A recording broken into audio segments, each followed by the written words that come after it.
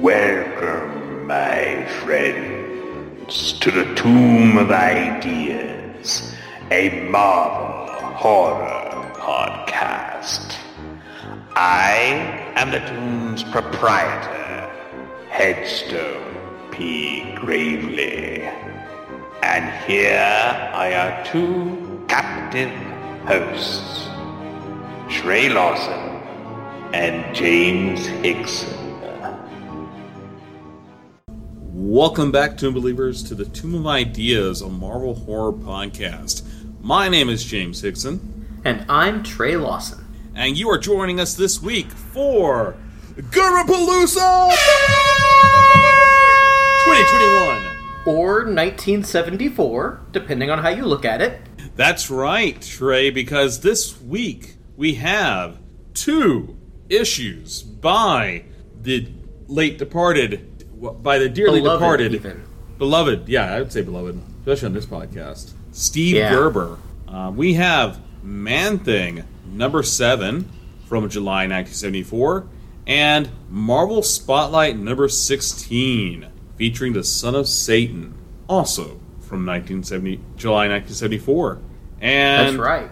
And also, these books are closing out the month of July. So we're sort of finishing up another month. Yeah, we're wrapping up July 1974. And next episode will be on August 1974. That's right. But before we start talking about Marvel horror comics, we should probably take a few minutes to, as is our wont, spend some time on the hottest segment in comics podcasting. You know it. You love it. James, what segment are we talking about? It's Agatha All Along. No, sorry, my mistake. It's actually Hellstrom Watch. Yeah, so, looking at Marvel movie news, first thing, and this is maybe not all that surprising, but Kevin Feige says that Deadpool is basically going to be the exception to the rule. That it is the only franchise that is actually being aimed for an R rating. Everything else, including the other horror stuff like Blade, is aiming for a PG-13. That's not that surprising. No. And it's not that hard to do a PG-13 Blade story. No. Honestly. No, especially what he's more action than horror. With what is considered okay in PG-13 nowadays, no. Yeah. Exactly. The only thing they could run afoul of is sometimes the MPAA gets real particular about how much blood you see on screen. And so with a vampire story, that can be an issue. Okay. But other than that, I don't see why it would be a problem with any of the other stuff. Yeah. And of course, anything that goes direct to streaming doesn't have to be rated by the MPAA, you know? Like... True. It does mean we probably won't get a blood rave scene. Right. We got... Well, I remember when the first Hellboy movie came out, Guillermo del Toro talked about how the reason so many of the monsters bled colors other than red was them trying to get around MPAA restrictions on showing red blood. And that happens a lot. Like, for example, Evil Dead 2. Exactly. Yeah, all of the sort of black bile and greens and blues and those colors all happen because for some reason the MPAA specifically looks for the color red. Right. And also because Sam Raimi got hit so hard, especially in Britain, with Evil Dead being one of those video nasties. Yeah. And even Army of Darkness, like he was contractually obligated to deliver an R rating on that one and still had to cut a bunch of stuff out. Right. But more about Sam Raimi later.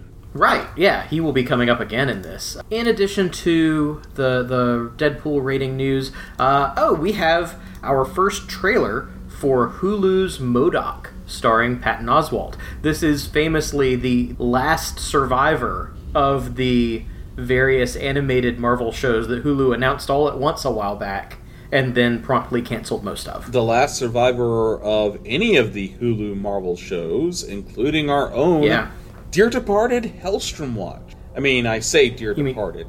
You mean Hellstrom. Oh, wait. Hellstrom Watch wasn't the name of the show? No, James. No. And so, so it's animated. It's got kind of a stop-motion-y, almost Robot Chicken vibe as far as the look of it. Yeah, we watched it just before we started recording, and it definitely getting that Robot Chicken vibe. But in terms of tone and style, James, I think you brought up the Harley Quinn animated series, which I think is probably accurate. It's fairly violent and gruesome, but in a way that's played for laughs. Yep. You've got this kind of mix of like supervillain over-the-topness, but combined with like mundane office type stuff. Mm-hmm. Yeah, it'll be interesting. It definitely, they've said they're going for a sitcom kind of flavor with it. And one thing that the trailer doesn't give any indication of is we know that at least some of the series is about MODOK having like a traditional like American nuclear family with a wife and kids and stuff. And we don't see any of that in the trailer. No. We'll see. I don't expect this to run for more than a season. I think they're putting it out specifically because it got made, and therefore, like, why not put it out? Yeah, especially with something animated like this. You know, a lot of production goes into things ahead of time before they started canceling things left and right. So right. So I would be shocked if this goes for more than this one season, but who knows? It looks cute. It looks funny. Marvel might decide they like it, and they like having something a little more grown up running on something other than Disney Plus. Which, you know, they keep on promising, they keep on hinting there's going to be like an adult level for Disney Plus. Well, you know, internationally they introduced Star, which is their sort of all-encompassing streaming brand. It's in Disney Plus, but it's a separate section, and it's where they're putting all of the like R-rated and TV mature-rated stuff that in the US would go onto Hulu. Yeah. And so for now, they've been sort of splitting the difference between Disney Plus and Hulu, but I feel like it's only a matter of time before they introduce something inside of Disney Plus, maybe like blocked off with parental controls or something that gives you access to, like, I don't know, the Aliens movies and stuff. Or Deadpool.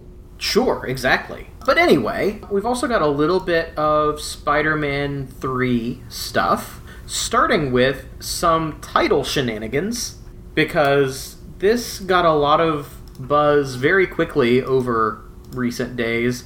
In quick succession, Tom Holland, Zendaya, and I am blanking on the actor's name, but the guy who plays Ned Leeds, all posted Instagram images with different fake titles for Spider-Man 3. And it was like, I think Holland's was Spider-Man Phone Home. The Ned Leeds guy was Spider-Man Homewrecker. Oh. And then Zendaya had one that was Spider-Man Home Slice. And then, after all of that, there was a video that got posted to the official Spider-Man Twitter with all three of the actors leaving the director's office complaining about how they had been given fake titles. And they put the blame on Tom Holland because he spoils everything. Yeah. And as they walk away, the camera zooms in on a whiteboard which has Spider-Man No Way Home. Yep. Which, I mean, promises all kinds of interesting things, including... I've seen all kinds of theories on this one. I've seen, you know, it's like Peter's on the run as a fugitive. I've seen Peter is lost in multiple dimensions. Mm-hmm. And it's interesting, if you look at the whiteboard itself, someone took a screen grab of it, of course they did, from the video. And there's a lot to take in. There's a lot of, like, other, like, joke titles that were suggested and crossed out. So, like, Home Run, Far From Home, that one has an X on it and says, "We did this already." Yep. Welcome Home is crossed out. No Place Like Home. Copyright Work issue. From Home is crossed out. Please Never Again. Home Sweet Home. Close to Home. Zooming Home. Stay at Home. That one says Hard Pass. Webcamming. That one says Keep It PG. It means home in the title. Although I know several people who would pay for a Tom Holland webcam. Homeschooled. Aunt May says no. But in addition to all of the sort of joke titles surrounding the official title, the other thing that people have noticed is there's a whole bunch of hexagons drawn all over the whiteboard. Ooh. And you know, we'll get to this, but there's been a whole lot of talk about hexagons and hexes lately in the MCU. Just a wee bit. Just a tiny itty bitty bit. So that's interesting. And if you haven't watched the video, it's cute. It's short, but it's cute. Yeah, which is really interesting. You know, we don't actually have a real trailer for this movie yet, or even a teaser, and it comes out in December. That's true. Yeah, and I have a feeling they're going to be working up to the wire on finishing effects shots and stuff. Wow. Well, because production got delayed on everything, you know? So, you know, it kind of throws everything off. Yeah. And that's the case for a lot of the Marvel movies. For example, Shang-Chi is apparently coming out this summer. And there's already, like, images of merchandising and stuff for it. Yeah. Like toys and things. But we've not seen a single second of footage. No trailers. Yeah. Not even any stills. No. I saw a partial picture of Shang-Chi in costume on the box of a Lego set that's coming out, and that's it. Wow. Probably not the first way they want you to see their product. Right. So... And then last thing on Spider-Man news is, as of Spider-Man 3, Tom Holland's contract is up. But... he has been vocal in saying he very much likes playing the character. Yeah, he wants to come back. And also, and this was news to me, he says that Sony and Marvel have a long-term agreement on the character. Which is great. Which he basically says that if he is hired to come back, there will not be any of the, like, problems with who's in charge of the production like there was last time. That's good. That's real good, because, oh my god, I don't need that stress again. Right. So, shifting gears away from Spider-Man... Kinda. Bruce Campbell, who I am a huge fan of. I'm a huge fan of his chin. Yeah, he has a very classic chin. Yeah. Very, very, very comic book aesthetic, that chin is. But Bruce Campbell is on Twitter, and boy, does he know his way around a non-disclosure agreement. Because what he tweeted on February 27th is a picture of London with the caption, "Boy, it was a blast, working in a certain city with a certain director on a certain movie with a certain actor. It sure was." And for those who are not aware, Sam Raimi is currently filming Doctor Strange in the Multiverse of Madness in London right now. Oh, that's a really well done get around the non-disclosure agreement. Yep, he's a master. So, don't have much more to say about that one. I think most of us at least hoped that Bruce Campbell would have a cameo since Sam Raimi is directing, but that's about as close to confirmation as I think we'll get until the movie comes out. Yeah, but hey, that we got that much is impressive, considering how secretive Disney is most of the time.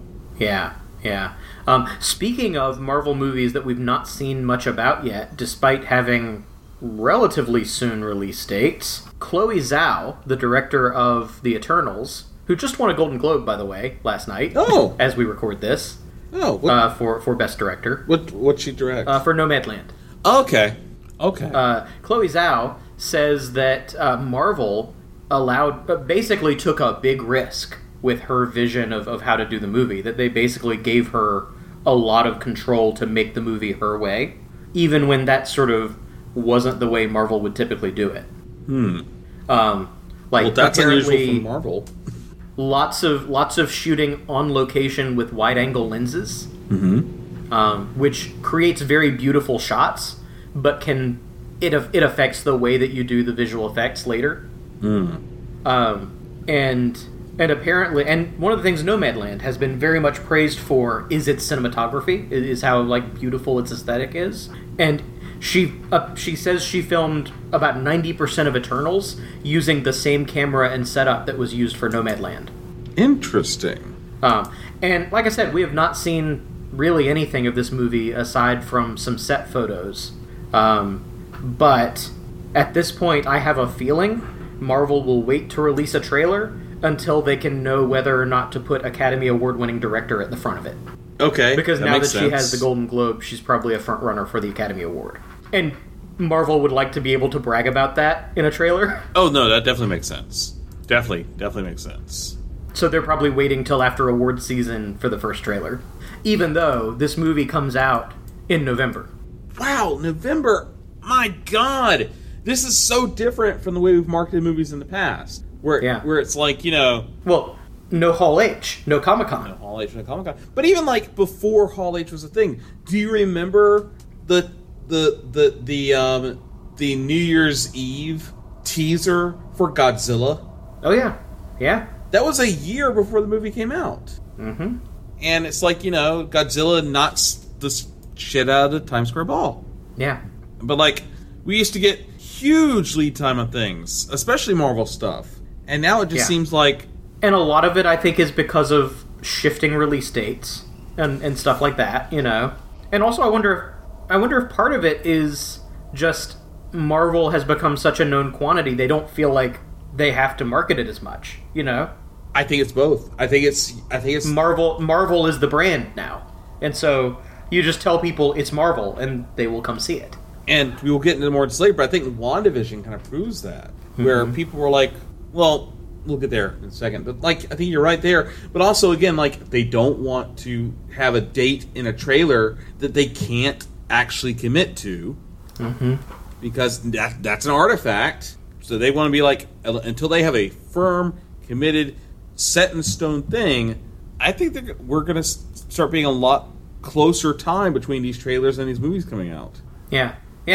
And that's probably as good a place as any to segue into talking a little bit about the last couple of episodes of WandaVision. Because as we record this, there have been 2 episodes since our last installment. So there's a lot to talk about. And if you haven't watched either of those episodes yet, this is your warning. Right. We will be talking about spoilers. Yep. Although, honestly, by the time you hear this, you'll have seen the finale of WandaVision, so... Right. It will all be over. You could watch it all at once like a movie. Which I probably will. Just, like, marathon it. But yeah, we're gonna close that spoiler door.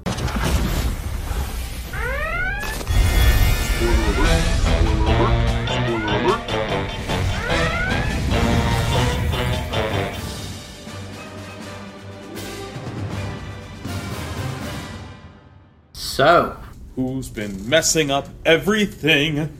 It was Agatha all along. Yay! Oh, it has been like 2 weeks and that song is still stuck in my head. Yep. The surefire way to win me over as a fan is to do something in the style of the Munsters. Even though the Addams Family is a superior sitcom. In retrospect, yes. But as a kid, I liked the Munsters. Okay. I liked the Addams Family movies. Uh-huh. But I liked the Munsters, reruns.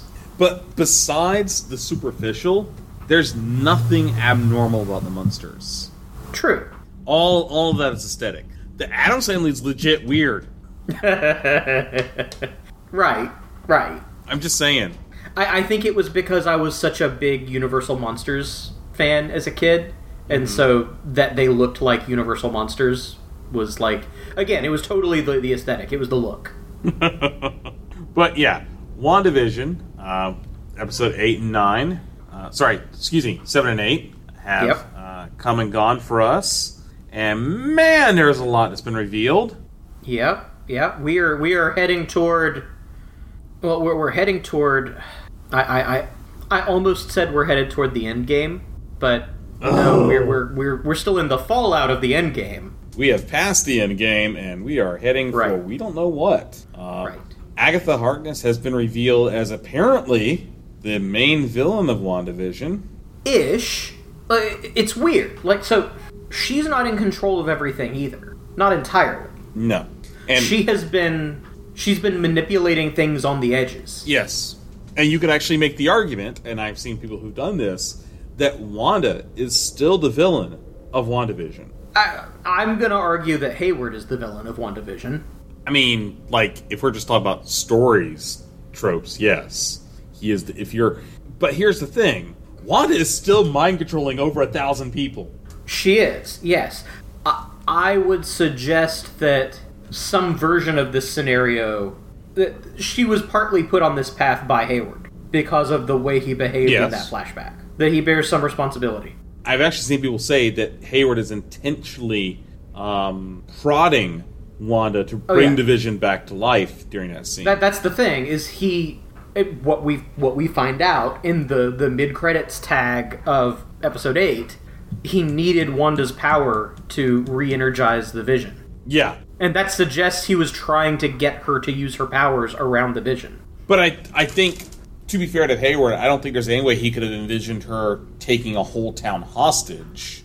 No. Unless some of these other theories I've seen, like he's Mephisto or he's Ultron, pan out. So I've heard those theories. I've also, I think I suggested a while back, his last name indicates a connection to a family that was Hydra in Agents of S.H.I.E.L.D. Mm-hmm. And there's already a connection between Hydra and Wanda. See, here's a question I have. The deed that was in Wanda's car, it seems like it wasn't there before she went into S.W.O.R.D. But then again, we don't know that because we didn't see her leave the car. We didn't see what was in the car beforehand. So she could have just been But she seems surprised to see it. Yes, she seems surprised to see it. So I'm wondering who the heck put that in there. Like, if there had been a scene where it's like, you know, well, Hayward's like, well, you can't have Vision, but here are his personal effects. Mm-hmm. And that was in there. That would make sense. But there's a mystery surrounding why she went to Westview now, because where the heck did that envelope come from? Right. Who put her on the path toward that town? Yes. And we still do not have an answer to the original inciting mystery, which is who is the witness protection person that Jimmy Woo is trying to find. True. Where I've heard all kinds of theories there. Right. But that is something that the show itself has not come back around to. You know, some people are like, oh, it's just a throwaway line. It's just something to get Jimmy Woo there. But I think something we've learned here, there are no throwaway lines. Typically, no. Except for freaking engineers. I will say that I can't help but laugh a little bit at casting Evan Peters and then making him the fake Pietro. Like, that just seems like a meta commentary. That seems like a meta commentary on Fox. That Fox was always the fake Marvel Universe. Yep. And I still feel like there's something going on with Pietro. I think he's either so I think the suggestion was possession or mind control or something. Yes. But I think we still have questions about who that character really is that could maybe become something. I think he is still very possibly Nicholas Scratch, Agatha's son, and I also think he is very likely also Senior Scratchy. The bunny, yes. Yeah. But yeah, I do think if that doesn't being the case, the casting of Evan Peters was just to mess with us. Sure. Which, I mean, bravo. Well done. Oh, yeah. You had everybody going insane for like a week. And it was worth it just to see him in the classic Quicksilver costume running around at super speed. And interacting with Wanda. Yes, and the kids. Yeah. It's a lot of fun because, I mean, let's be honest, everybody enjoys that version of Pietro. You know, say what you will about the X-Men movies as a whole, I think a lot of people really enjoy that version of Pietro. And seeing him interact with the Scarlet Witch makes the character seem a little bit more whole, even if it's still a manufactured interaction. Well, and he was a character who never really got his due in the MCU, because in a different version of sort of giving the finger to Fox, they killed him off in his first appearance just to prove they didn't need him. Yeah. You know?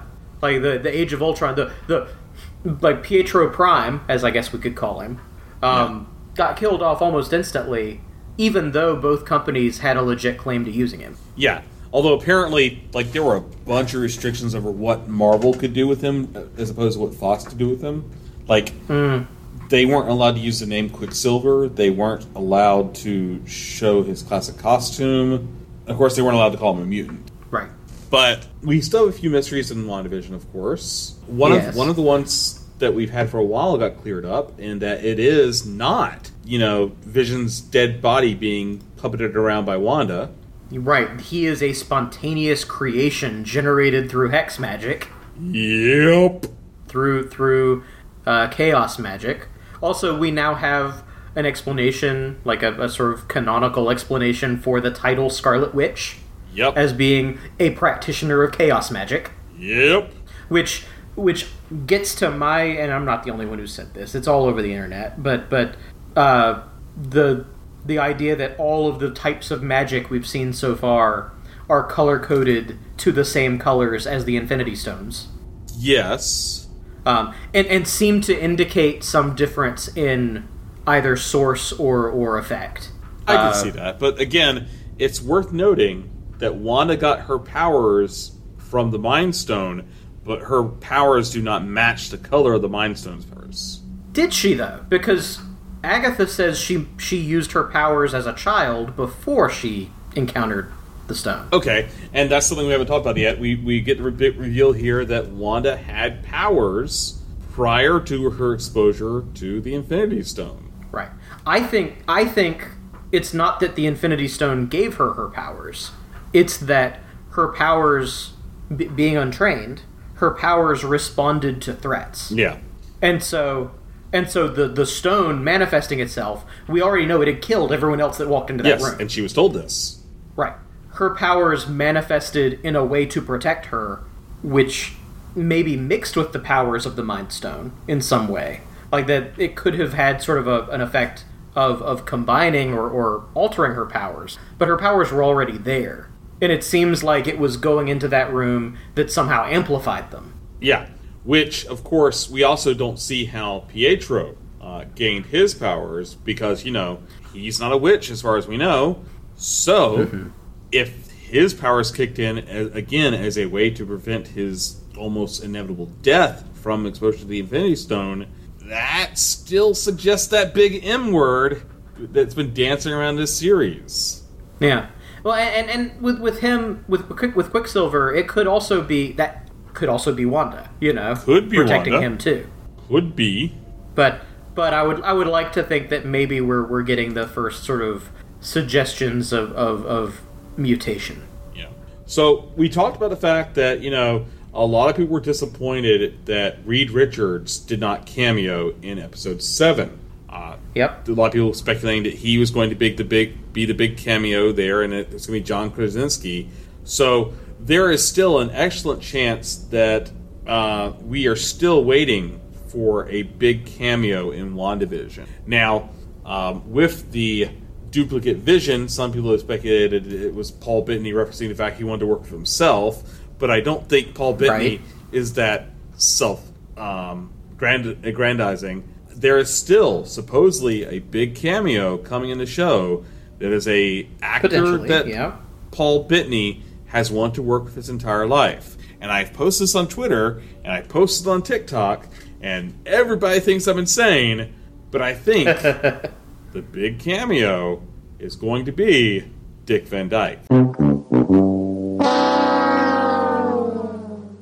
Which, it's possible. I don't think you're crazy. I think it's still the long shot option, but I don't think it's crazy. I feel like it was seeded in episode 8. With her, with that being her favorite sitcom? That being her favorite and having that honored position in the wall. Yeah. And that being what she was watching when her parents died. I think like Mephisto or somebody is going to show up, and the form he's going to take is going to be of Dick Van Dyke. Now, what'll be interesting is if he is circa 1960s Dick Van Dyke, which Marvel has the technology. You could do the Peter Cushing thing and cast a look-alike and CGI him to look like young Dick Van Dyke. Well, they did that with Luke Skywalker and Mandalorian. Yeah. So, and you have that ability there. And I think that would be freaking amazing. I mean, I've always been fair. Like, the Dick Van Dyke Show is my favorite sitcom of all time. I'm right there with Wanda. It is classic. I mean, I grew up with that show. I've shown that show to my children. I want this, but I won't be disappointed if it's not the case. Because we've gotten a great show here. Yeah, and we are set at, well, what we get in the reveal at the end of the episode is, and we touched on this with the sort of sword-branded version of Vision, is we've got John Byrne era West Coast Avengers solid white Vision. Yep. And which for years was the version of Vision that I knew, not because I was a comics reader. Famously, as I have said, I did not read Avengers much as a kid, but what I did was I rented the Super Nintendo Avengers game a whole bunch. And in that one, it was mostly based on West Coast, and so you had Captain America, Iron Man, Hawkeye, and solid white Vision with the yellow cape. Rented it a whole bunch as a kid. And so that was my only exposure to Vision outside of, like, comic book encyclopedias. Yeah. Well, I've mentioned before, I had the trading cards, the Topps trading cards. Mm-hmm. So that's how I knew who most people were in the Marvel Universe. But yeah. I had some of those, but mostly Spider-Man and X-Men. Yeah. I had the Marvel Universe as a whole, so I feel like I had a well-rounded education. I mean, I didn't learn to read until the first grade, but gosh darn it, I knew who Captain America was. Yeah, one of the first written words that I could recognize was Superman. As rightly you should.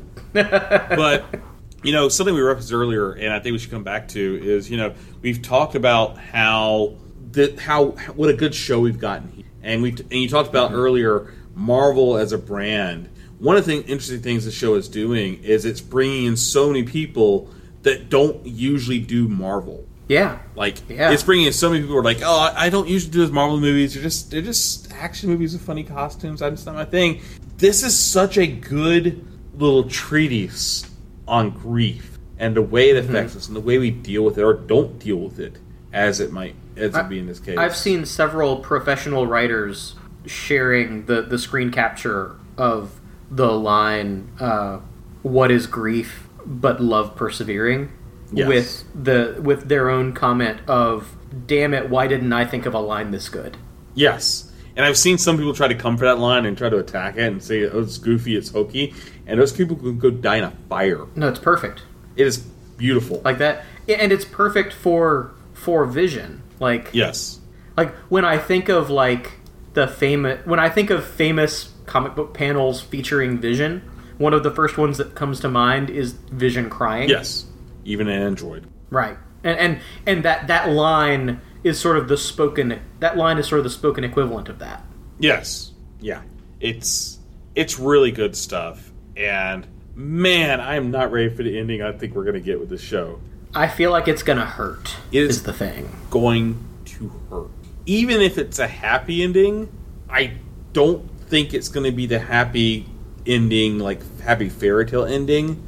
I think it's going to be things get a little bit better and some things get worse. I don't think it's possible for it to be a happy ending for all of our protagonists. No.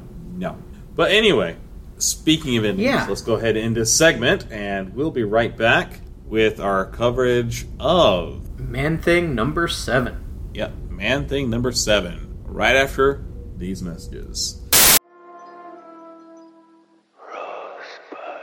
It's Citizen Kane Minute, hosted by film fanatic Rob Kelly and a collection of special guests.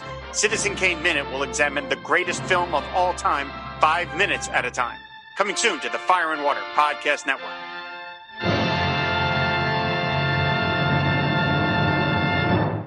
When was the last time you flipped your lid, fainted onto a dam, or crashed through a window, went down a ladder headfirst, and burrowed into the ground, all in fast motion? Well, now Nick at Night will have you enjoying these activities again with Monster Mondays.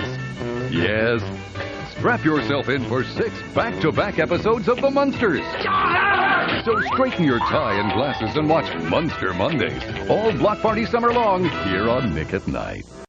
Welcome back to Tomb of Ideas. Our first issue for today is Man-Thing number 7, The Old Die Young. Cover date is July 1974. The writer is Steve Gerber. The artist and inker is Mike Plug. The letterer is John Costanza. And the colorist is Glynis Wein. And the editor, of course, is Roy Thomas. Early in the morning, Man-Thing shambles toward the F.A. Schist construction site on the edge of the swamp.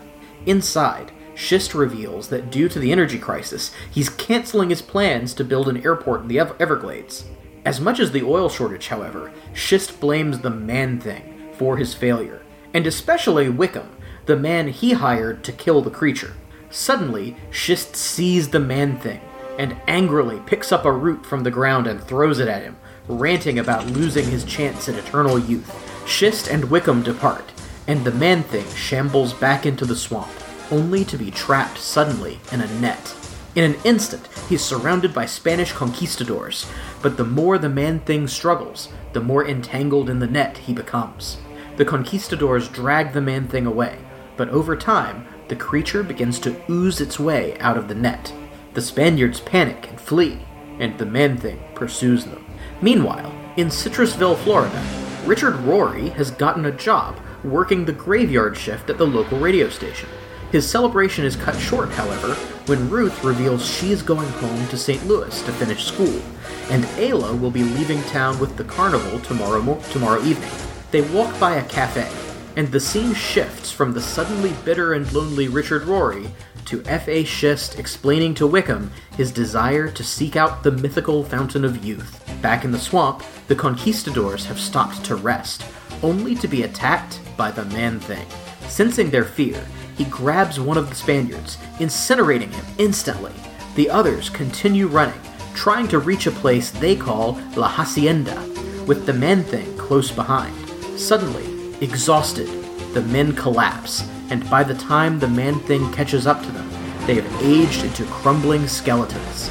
Man-Thing notices the entrance to a fortress just beyond their bodies, and enters. A man appears inside, and, blaming Man-Thing for the death of the conquistadors, opens fire.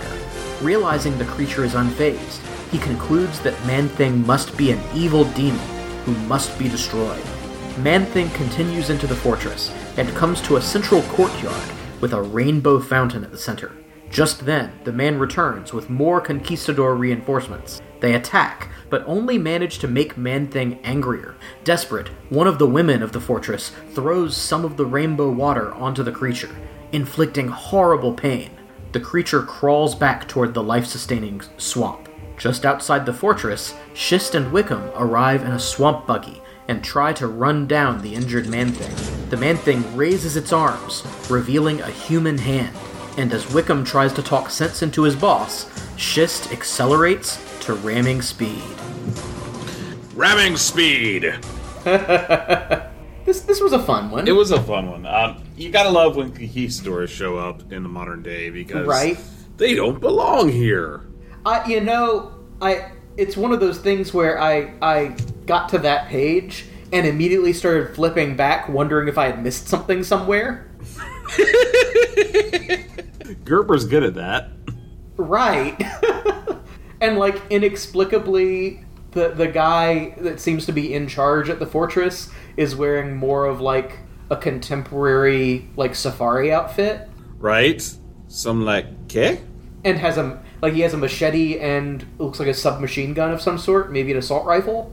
Yes. I'm also wondering why they turn to dust. So I'm thinking they have to drink from the fountain regularly, every so often. Okay. And they took too long to get back. Okay. Gotcha. Which is probably why they've never left that fortress. Yes. It's all around weird, and it's all around good. Let's talk about Schist for a minute. Apparently, he had an ulterior motive to building the airport. Right, and this is the first we've seen of this. He's never mentioned this before. It comes out of nowhere in that opening scene where he starts ranting about eternal youth. Yeah.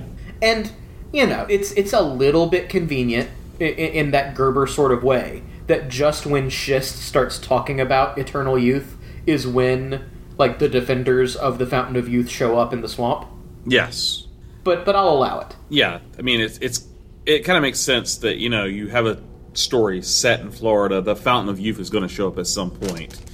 Yeah, especially when we've already invoked so much other magic stuff. Exactly. It's a story set in Florida. Either the Fountain Youth or crystal meth is going to show up at some point. But not both at the same time. Unless crystal meth is the Fountain of Youth. I'll be right back. Yep. As a disclaimer, we would like to point out that crystal meth is not the Fountain of Youth and will in fact lead to harmful side effects.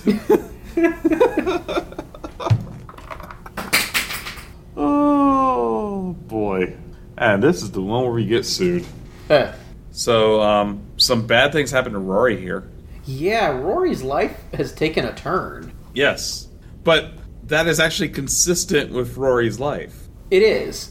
And also, I wonder if, on some level, Gerber maybe was thinking that his supporting cast was getting a little too big. Because, as noted in the letters page, Jennifer Kale has not been forgotten. No. The letters page promises we'll be seeing more of her. Which, we might be seeing her in Hellstrom, but more to that later. Right, yeah. Well, yes, I've got a note about that, too.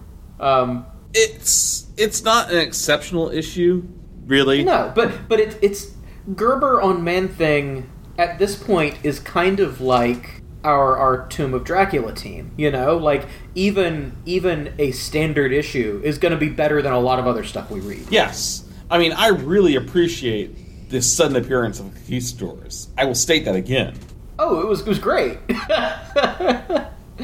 and there are some really fun moments that... So, like, I think this is the first time we've seen someone, like, completely spontaneously combust from Man-Thing grabbing them. Yeah, I was just looking at that panel, page 17. Yeah, like, it's not just that, like, their arm burns or their face burns. Their entire body erupted in flame. Yep.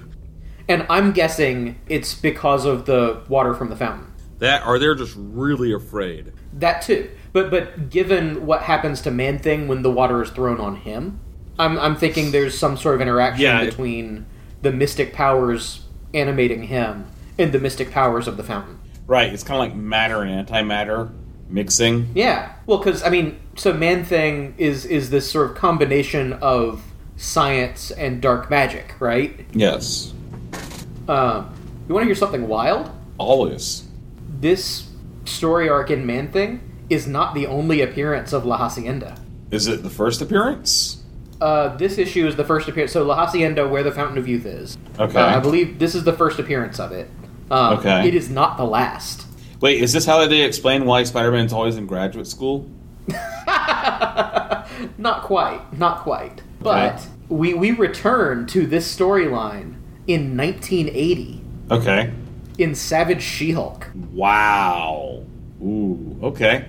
And we're going to have to cover that issue because Man-Thing's on the cover. Woohoo! I mean, oh no, She-Hulk. Now, I don't think I've ever read this run. It's David Kraft writing Mike Vosberg on pencils. It's an interesting issue in that our supporting cast is almost non-present. Like, most of the issue is Man-Thing and the Conquistadors. Yeah. Well, we've seen that before, like, say, with Dracula, where you get the quick look in with the supporting cast. And to be fair, we just had a very supporting cast heavy story with the dead clown. We did. I guess it's interesting to me because Man-Thing is usually not entirely present because he doesn't have dialogue, you know? Like what the result of that is lots and lots of caption narration. Which is fine because the art is really good. Oh, yeah. But it makes for a different story. Like, you know, Schist gets, let's see, like 2 pages at the beginning, and then another, say, call it a page in the middle, and then a page or so at the end. Like, that's what, like 3 or 4 pages of F.A. Schist? Yes. Richard Rory gets, like, 1.5 pages, you know? Yes. Like, that's a fairly small amount of the comic that is taken up with characters who can speak. Yes. Also, the solution of throwing the rainbow fountain at him just kind of comes out of nowhere. So, it works for me because of the dialogue there. The what the woman says is, if the Fountain of Youth gives life, then maybe it will bring peace to the troubled soul of the creature. Yes, but this woman appears out of nowhere. Right. There's no setup for her or anything like that. But it's fine, I suppose. It really is a fun issue. Yeah. And we got a great cliffhanger for next issue. Which is The Gift of Death, is the little next blurb at the bottom of the last page. That's a great title. The Gift of Death. It is. Great title. Especially with this one being The Old Die Young. So yeah, fun stuff. Indeed. But it's not the only Gerber book that we have for this episode. No, that's right. So let's go ahead and take another quick break, and we'll be right back with Marvel Spotlight number 16, 4,000 Holes in Forest Park, right after these messages. Between the golden age of Atlantis and the rise of recorded history, there were ages undreamed of. Hither came heroes and villains possessing swords and magic, whose deeds became tales and legends. I have come to relate these sagas. Let me tell you of the days of high adventure. Days of High Adventure, a new podcast discussing a variety of comics that fall into the fantasy or sword and sorcery genre. Available on most podcast services and Anchor FM.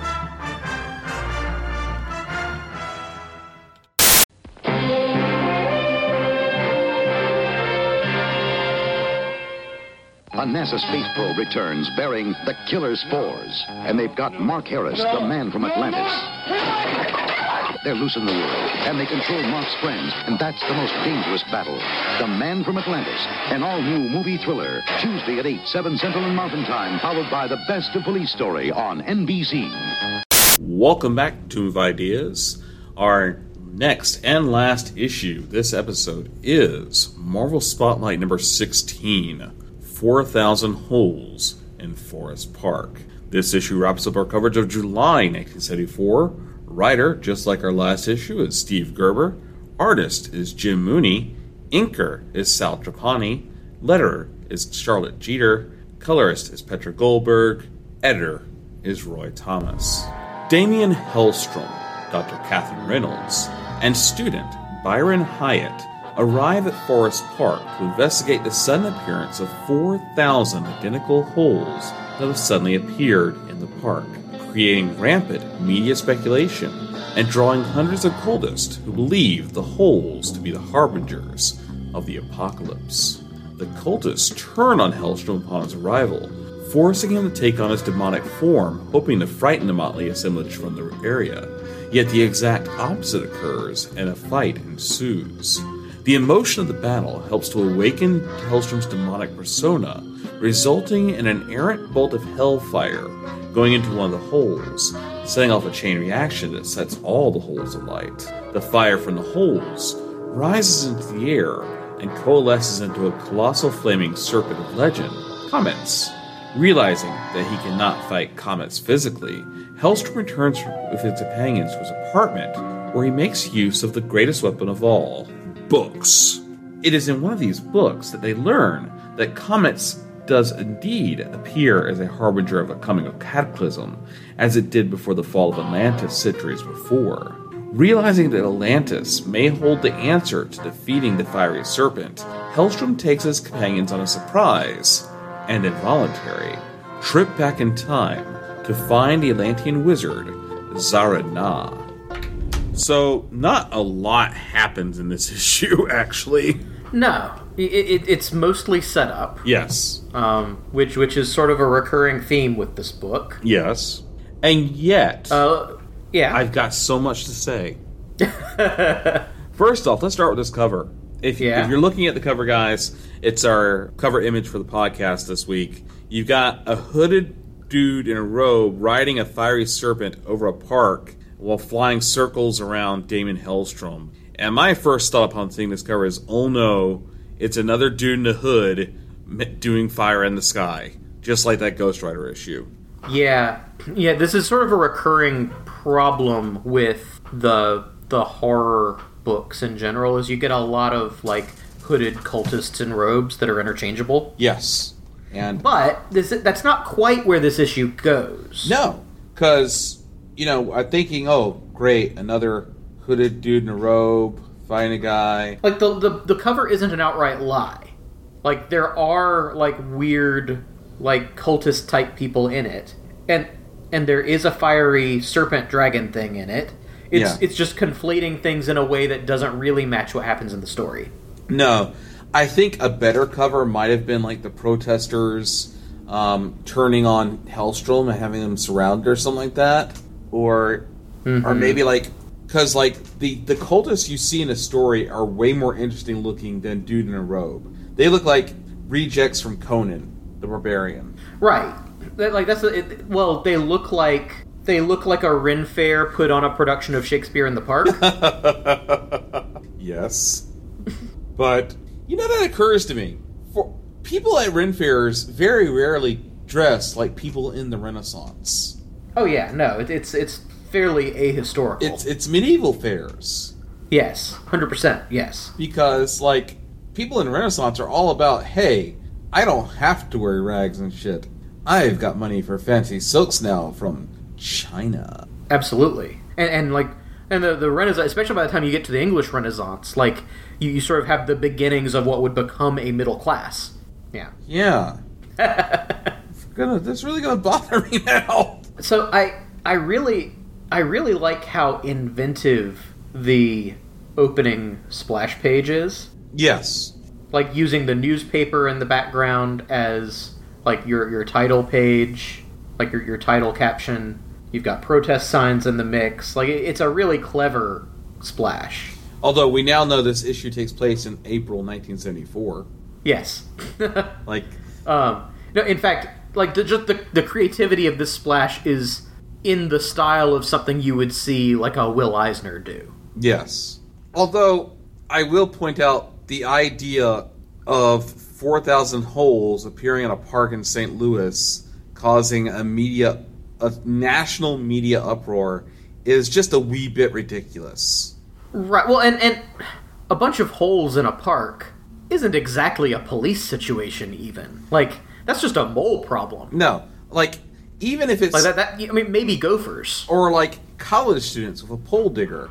Because you could easily have 4,000 identical holes. Like, yes. I'm not sure what these people are getting so upset about. I'm not sure why they think this is the harbinger of the apocalypse, considering that most of these people have seen Galactus come to Earth within their own lifetimes. Right. Like, Galactus isn't even 10 years ago at this point.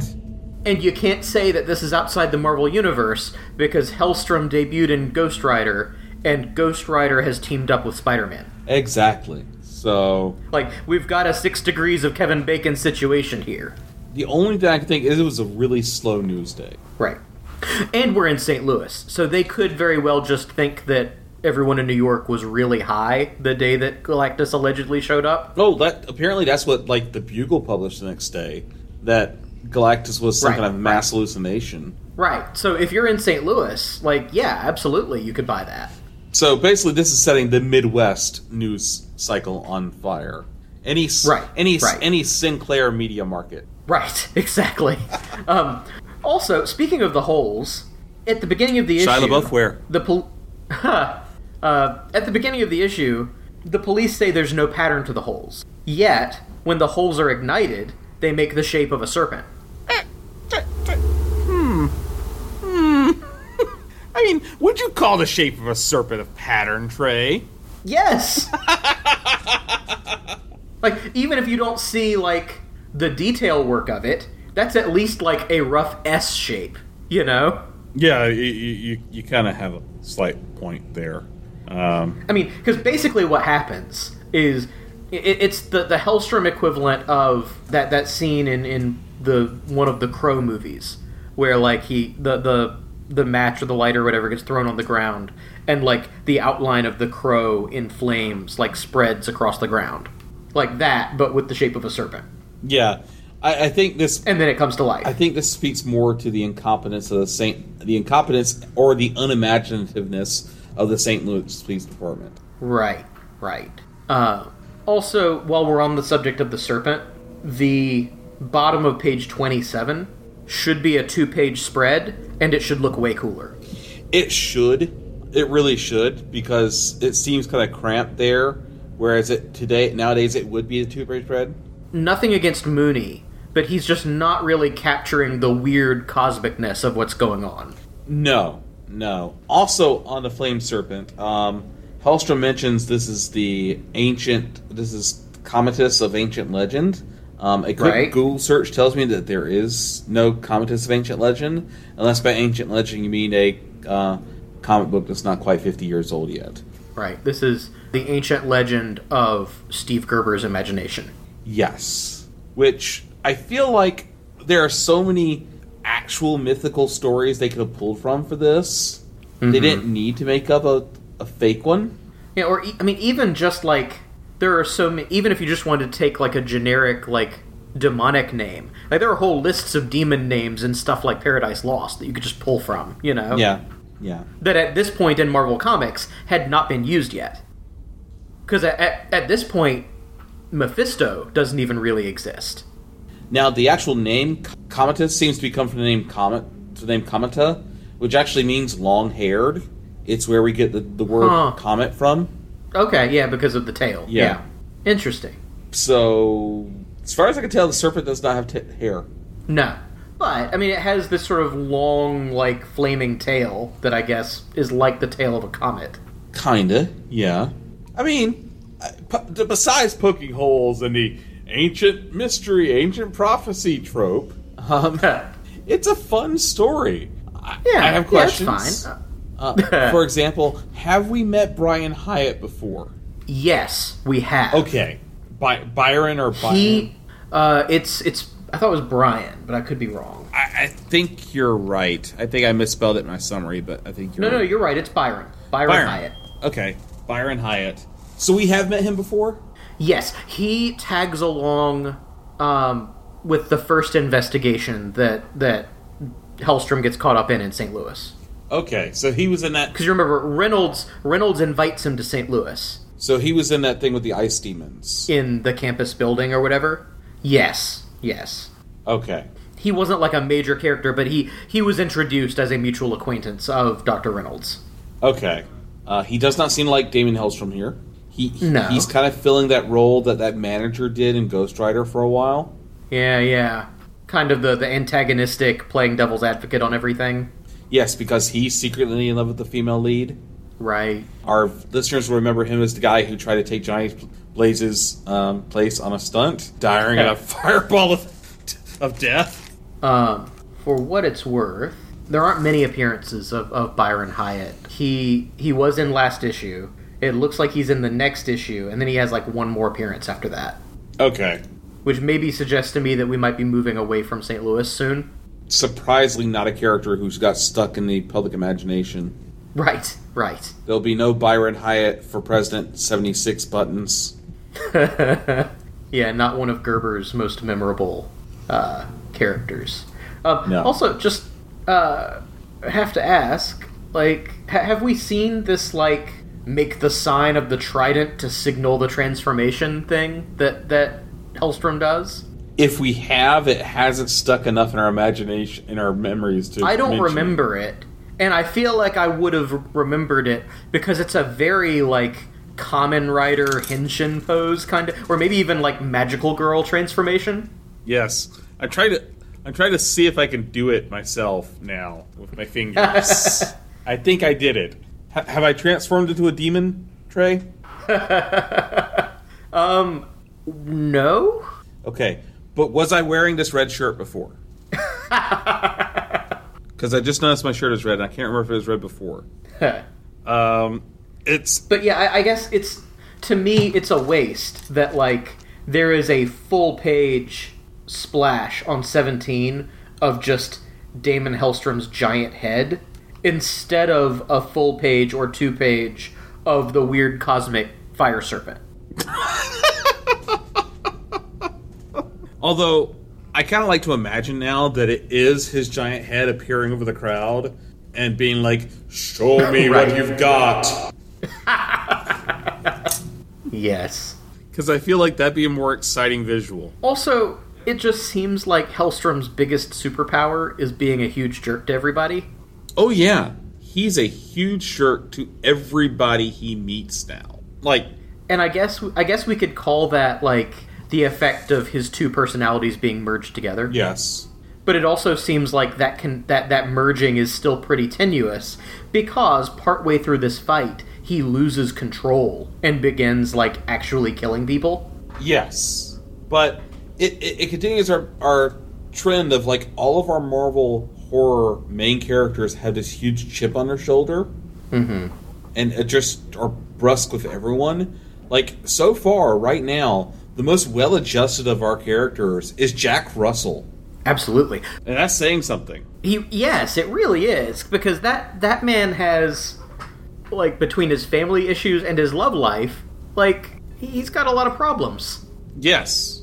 Although I guess you could possibly say, like, Brother Voodoo is well-adjusted.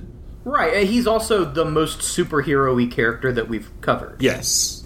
Yeah. Because he is 100% Silver Age Doctor Strange. Oh, yeah. The only difference is, please excuse the term, a palette swap. In a lot of ways. At this point, yes. Now, that gets better as time goes on. And, you know, like, shades of difference in his origin, in terms of where he got his powers, how he got his powers, that sort of thing. But in terms of, like, the types of stories being told and his role in them, like, very much in the same ballpark as Ditko's Doctor Strange. Yeah, it's kind of disappointing they don't do more, say, like, the brother character. The fact that his brother haunts him. Right, and right. He can access his strength and, like, you know, do that whole touch the possession thing. Yeah, touch the T-shaped birthmark thing. Although I know it's actually a different character, but you know what I mean.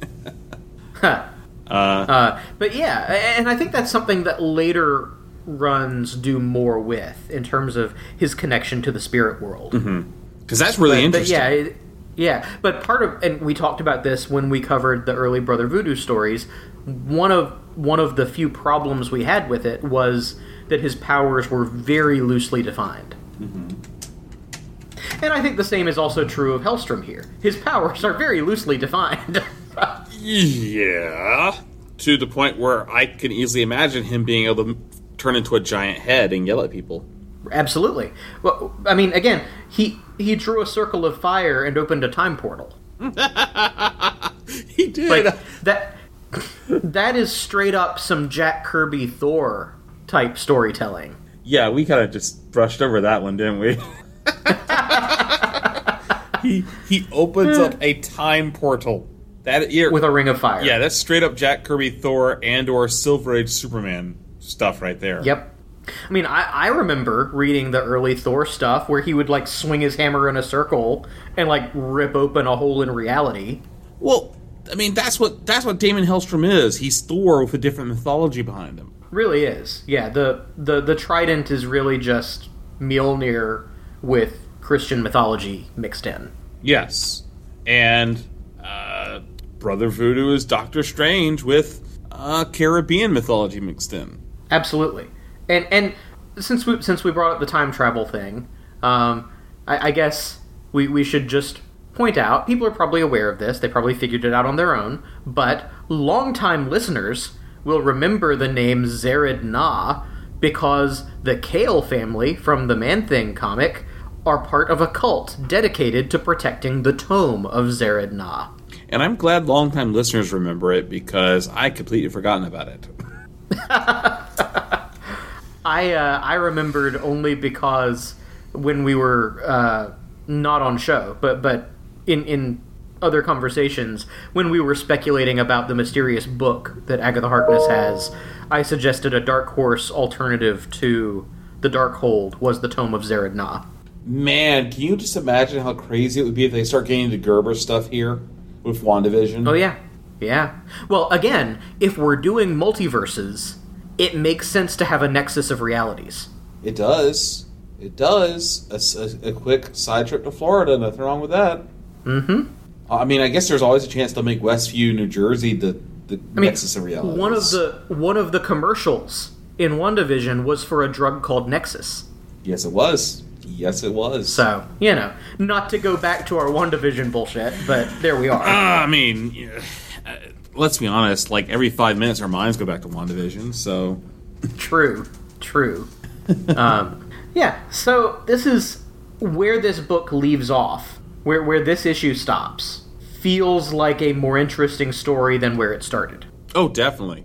Like, a flaming serpent in the air that doesn't do anything. Okay. Like, going back to ancient Atlantis, specifically ancient Marvel Atlantis. Yeah. That feels more like some of the trippy stuff we were getting in Man-Thing back when he was in the Adventures into Fear book. Yeah.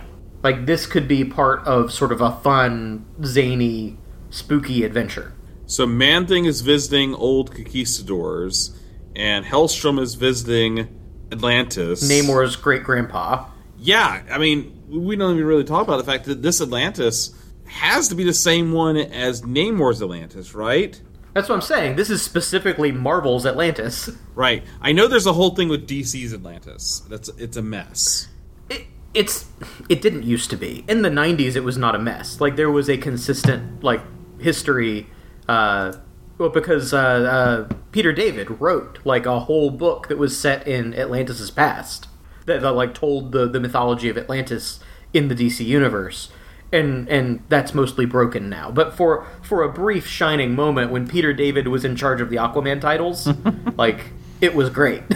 I know that's a favorite of yours. I mean, you've based your whole look off of it. I'm not willing to give up my right hand, though. Oh, don't worry. It won't be voluntary. But overall, this issue pleasantly surprised me. Yeah, for a Hellstrom book, it's pretty good. Yeah, and I have to believe that is the effect of Steve Gerber. Yeah, absolutely. And I think part of it is that it finishes strong. Yeah. I think if we had spent the whole issue with the 4,000 holes in the ground and the not very interesting design of the serpent, like, that would have been a letdown. But that on page 31, Damon Hellstrom just nopes right out of that story by ripping a hole in reality and falling into ancient Atlantis. Things get better. Yeah. And what it accomplishes, like I said earlier, being less of a superheroic story and more of a weird mystery story. Although, now I'm stuck wishing this was a crossover with Scooby-Doo. You can imagine that, right? Scooby-Doo makes Damon Hellstrom? Right. Like Zoink Scoob! This Damon Hellstrom dude's an asshole! Yes, exactly. Although, where we leave off, where this cuts off in the story, I can almost hear Roy Thomas being like, Ancient Atlantis, huh? Is there any way we can work Kull the Conqueror into this? Maybe. Well, because he recently, in terms of 1970s Marvel, around the time this book was coming out, Roy had established that Kull and Conan were part of the ancient history of the Marvel Universe. Yep. And I guess they are again now? Yes, they are. Because Conan is canonically an Avenger. Yep. That's not ever going to come back to bite us at all. Please see Rom.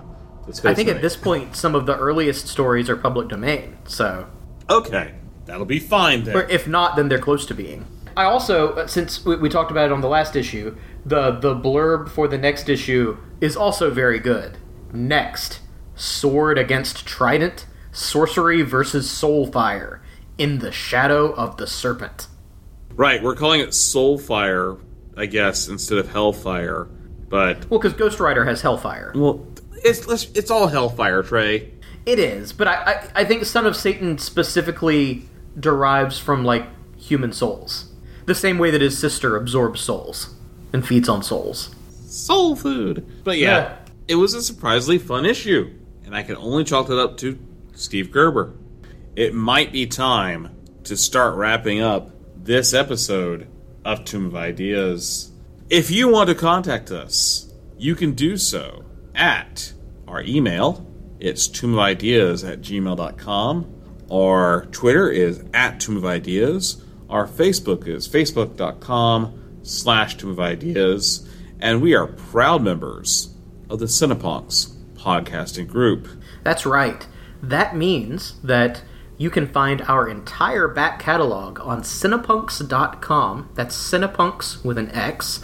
You'll find all of our episodes going all the way back to number 1, in addition to great shows like Black Sun Dispatches, Cinema Smorgasbord, which recently put out an episode for The Howling as part of their Dick Miller subseries. Love The Howling, one of my favorite werewolf movies. The second best werewolf movie from 1981. Watch your tongue. So, I don't know if listeners are aware of this, but there were 3 werewolf movies in 1981. There was An American Werewolf in London, The Howling, and Wolfen. And I have long held the opinion that The Howling is the best of the three. This is not a popular opinion, and I recognize this, but I will always, always give my support to The Howling as being the best werewolf movie of 1981. And I've only seen American Werewolf in London. We can fix this. I have the Shout Factory release. I'm sure you do. But sometimes it's just more fun to mess with you about it. Anyway, Cinema Smorgasbord, Horror Business, Weird, Obscure, Possibly Unsafe, and lots of other great shows. Plus, Cinepunks has great articles on movies, TV, music, and other pop culture. Check out Cinepunks.com. There's all kinds of cool stuff there. Yeah.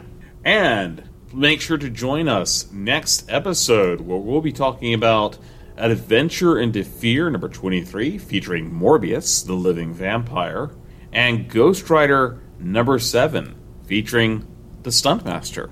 That's right. But until next time, Tomb Believers, bye-bye. Bye-bye.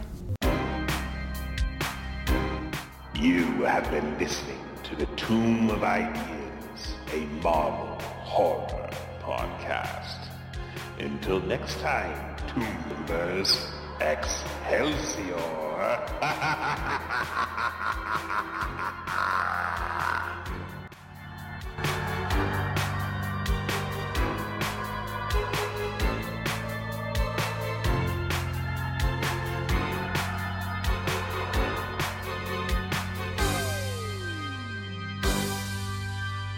Comments.